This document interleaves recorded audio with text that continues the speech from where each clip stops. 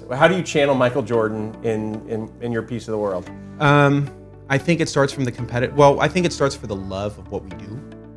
I really do. I do love what I do. I don't love real estate so much as I love problem solving. Yeah. Right. We're engineering new deals. We're trying to figure out ways that others have been unsuccessful in achieving. Yeah. And that love and drive is a hunger that every day you wake up to want to get better. And that's one of Jordan's best things is he's always getting better. Jordan never stayed the same. He got bigger, he got stronger as defenses, honed in on him. He learned how to adjust. So the mindset is you never get comfortable. Yesterday is behind us. Tomorrow we get better. And in any aspect of life, from how you respond to an email, how do you address someone, how do you show space, how do you communicate difficult things? Every day is an opportunity to get better. And if you approach it that way, there's always so much, because what you learn is how much we don't know, how much better we can get. Failure is our best friend, right? The closer we get to failure, the closer we are to figuring out what doesn't work. So from that aspect, it just, every day that the sun, that you're above ground, you have a new opportunity. From Griseda Partners, this is Durable Value, an investors podcast, where hosts Joe Muratori and Ryan Suela demystify commercial real estate with safe, sound investment strategies to help you balance your portfolio. Great. Well, it's great to be here today with Ollie Nadimi. Thank you for having me. Managing Director with Newmark Knight Frank. Yeah. Ollie and I've been working together quite a bit. Best I can tell, we're on track to do about $50 million in business this year. And best I can tell, if not more, you're quite aggressive, so it's been. Best I can tell, we're just one of your clients, maybe a small fish in the Ollie pond. So I'm kind of thinking you're a big deal. And people know about me. People know about you. No, I think in order to provide the level of service, unless you have great bandwidth, you're probably selecting only a handful of people to work with in this manner, and that's essentially what we've created. So tell me about your business. Like, how do you think about your year? How do you? Yeah, so I'm a office leasing and sales specialist at Newmark. I've been in the business for about 15 years. Started at CBRE for 10 years. Made the transition about 5 years ago with a specialty in landlord advisory work. And then there was a slight focus in government work, working with the county and the state of California, since they're our largest occupier in the area. And over the last several years, I've transitioned over to doing a lot of government tenancy work. So representing the state of California, working with the county of Sacramento. Although they don't have a contract, we've established a relationship with them. And then in our relationship, we've been working on some leasing for a family that we've also been doing dispositions. Yeah. So as a result, we've been able to do some leasing, do some advisory work, some disposition work, and acquisition work. And give us a little background on who you are, too. I've gotten to know you a little bit. Tell us your story. So just briefly, I was born in Iran during the revolution in '82. So getting to the United States was a very big challenge for my family. Mom, sister, and I, slept in one bed for years.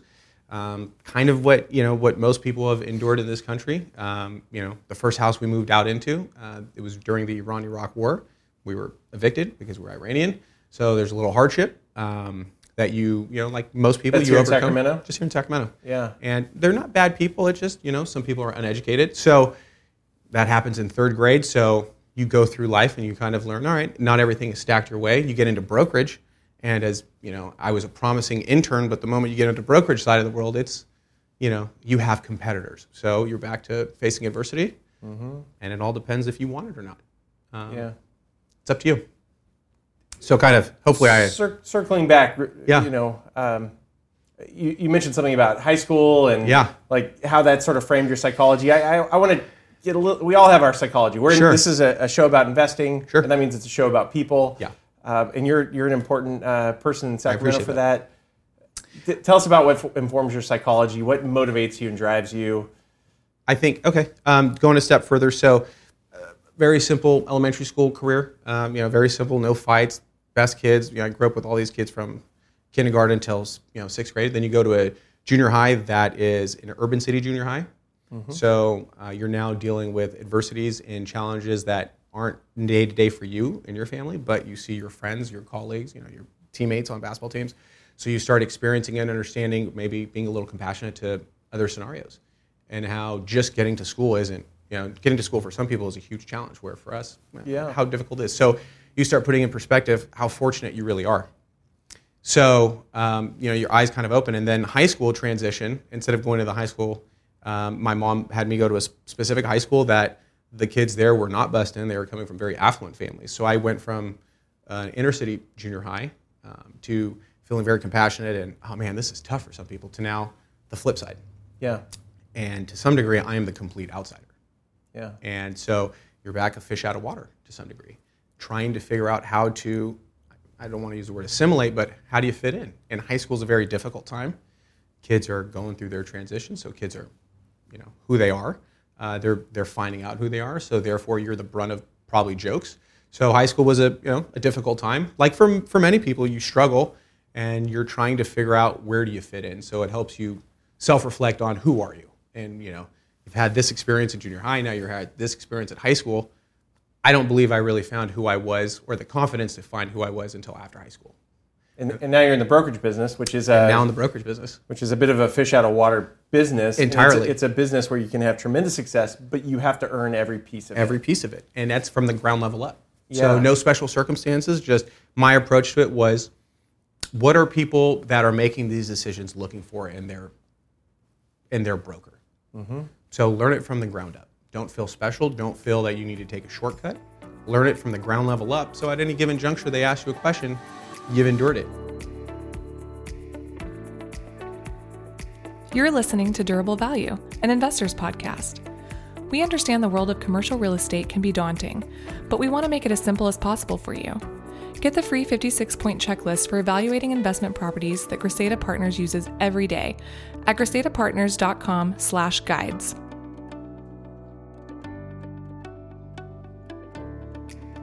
I've knocked on every single door in this marketplace. Why? Because I could confidently look at you in the eye and say, I've walked these buildings. I can tell you how that lobby looks.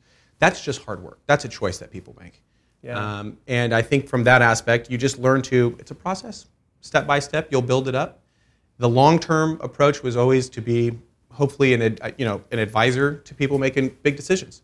Yeah. And that just comes through repetition, hard work, and to some degree, like a relationship, vulnerability, because it's selfless, right?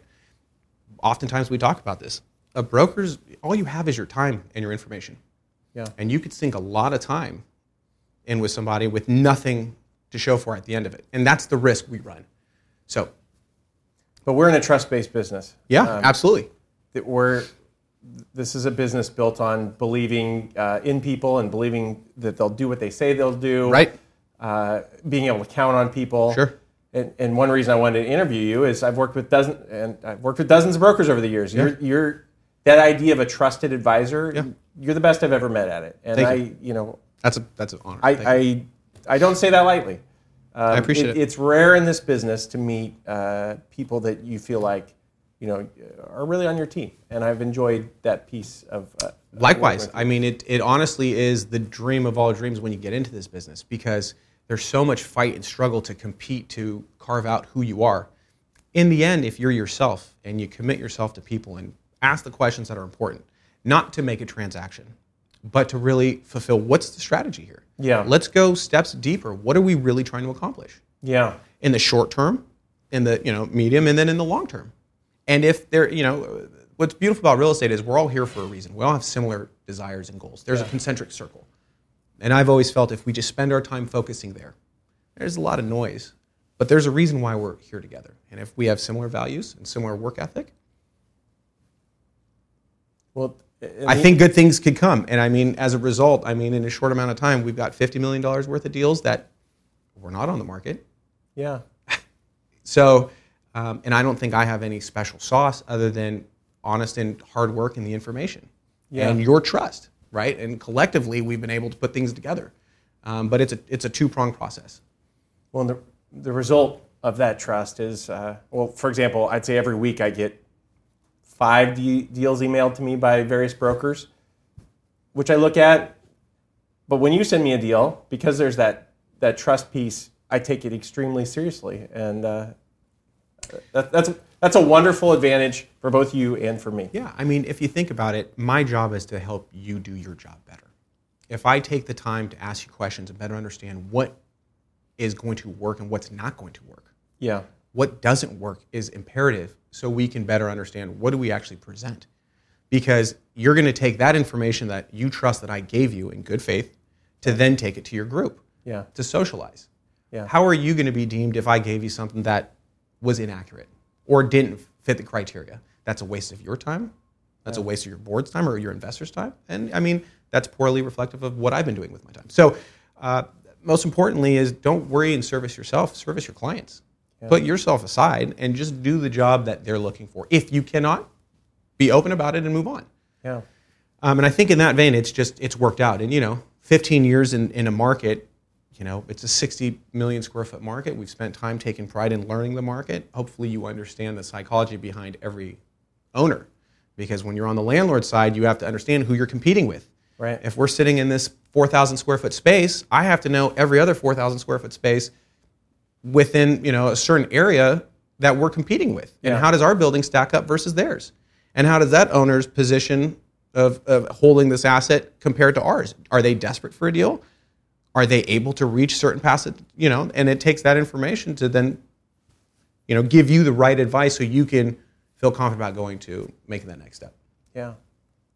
We were reflecting before this, and I know you and Ryan worked together on a deal 15 years ago or 12 years ago. It started 15 years ago, and I think only 4 years ago I actually got the deal done.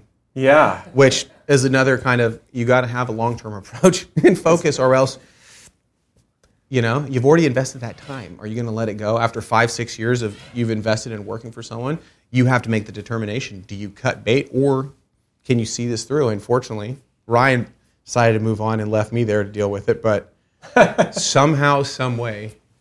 You got paid. I got paid. Hey, congrats, I got paid. Yeah.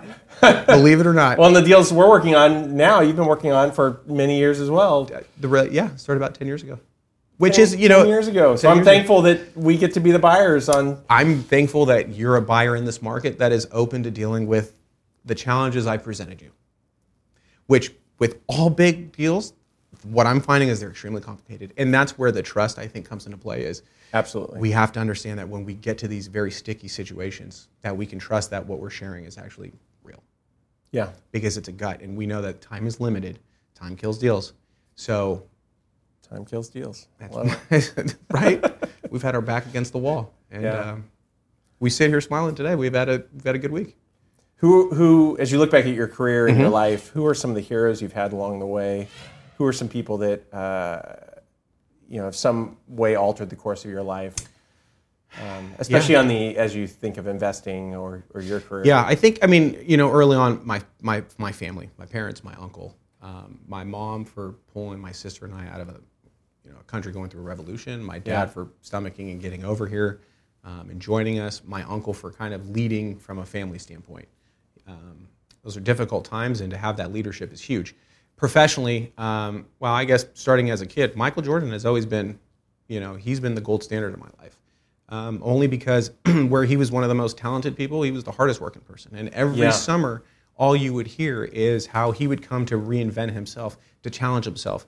Because the concept is progress, to continually get better. I think in the business, we've had some, Todd Ushelman in our office is one of the kings of his coin term is play the game, PTG. And that's something we pride ourselves in, because just play after play. Don't get caught up. Don't celebrate too much. Don't get too down. Just keep playing the game. Randy Getz, a.k.a. the Messiah, he's always given me very sound advice. You've probably spoken with him. He's wonderful. He's sage. You just don't meet people like that often. Yeah. Just wonderful human beings that are extremely talented, that have provided sound advice for years and years, and highly regarded. John Frisch in our office, who in my belief has helped create a lot of Sacramento brokerage and laid the foundation. So these are people who have made huge, in my opinion, they've made big strides to allow me to be able to do what I do. And I think a big part of it is gratitude and paying your respect to those who have come before you, who have created this environment, who have shed this light on you. Yeah. Because a great degree of brokerage is other people sharing their experiences. Yeah. You being in their presence and hearing how they've adjusted and they've acclimated and they've handled conversations and tough deals. And without that, we don't have the ability to then share it with you. So Just a few people. I'm sure I'm missing. Let me zero in for a second on Michael Jordan. Yeah, we all grew up watching Michael Jordan. And what traits of his? How do you channel Michael Jordan in your piece of the world? I think it starts from the competitive. Well, I think it starts for the love of what we do. Mm-hmm. I really do. I do love what I do. I don't love real estate so much as I love problem solving. Yeah. Right. We're engineering new deals. Mm-hmm. We're trying to figure out ways that others have been unsuccessful in achieving. Yeah. And that love and drive is a hunger that every day you wake up to want to get better. And that's one of Jordan's best things is he's always getting better. Jordan never stayed the same. He got bigger. He got stronger as defenses honed in on him. He learned how to adjust. So the mindset is you never get comfortable. Yesterday is behind us. Tomorrow we get better. I love it. And in any aspect of life, from how you respond to an email, how do you address someone, how do you show space, how do you communicate difficult things? Every day is an opportunity to get better. And if you approach it that way, there's always so much, because what you learn is how much we don't know, how much better we can get. Failure is our best friend, right? The closer we get to failure, the closer we are to figuring out what doesn't work. Mm-hmm. So from that aspect, it just, every day that the sun, that you're above ground, you have a new opportunity. And in real estate, that's all you have is that time. Yeah. So you kind of dictate the tone of your day, and I think the tone of your career to that extent. One thing I've enjoyed about working with you is we've had plenty of ups and downs in the deals we've worked on. Yeah. But every time I call you, I never get, hey. It's always, hey, Joe. I mean, it's just like, it doesn't matter if, you hit a roadblock, something went wrong. Right. Like, we're going to hit roadblocks. You're positive, and you make positive things happen. And that's, I've appreciated that and tried to channel that a little bit in my own life. It's easy to be negative. Yeah. And the problem with negative is it breeds negativity. Mm-hmm. And it's so easy to fall in because things are generally stacked against us. But if you focus on that positive and only stay focused on the positive, well, you might open yourself up to a whole bunch of other things that are great. Okay, there's bad all the time. Doesn't mean you have to tune into it. Yeah. How do you see Sacramento shifting? And let's talk coronavirus. The world's a little bit different now. Yeah. How do you see these next 4 or 5 years playing out? I think it's going to be interesting. I don't think we have seen a market. I don't think any market has been hit like this. Mm-hmm. We knew there should be some sort of real estate correction at some point. We didn't know it'd be at the hands of a pandemic. I think what's interesting about Sacramento is how government heavy focused we are. And government has already kind of implemented that, hey, maybe we can do some more teleworking. Mm-hmm. So them being, about 50% of the market or creating that market, I think we'll still see what's going to come about. How does this lag? I think what we'll see is some people try to correct, right size, as we heard in the last downturn. However, I think there's a component of culture that people still want to be in offices and still want to work collaboratively together. So I think we'll have a slow little mix-up. I think we've seen a lot of great development over the last 5 years. We've seen a very good run.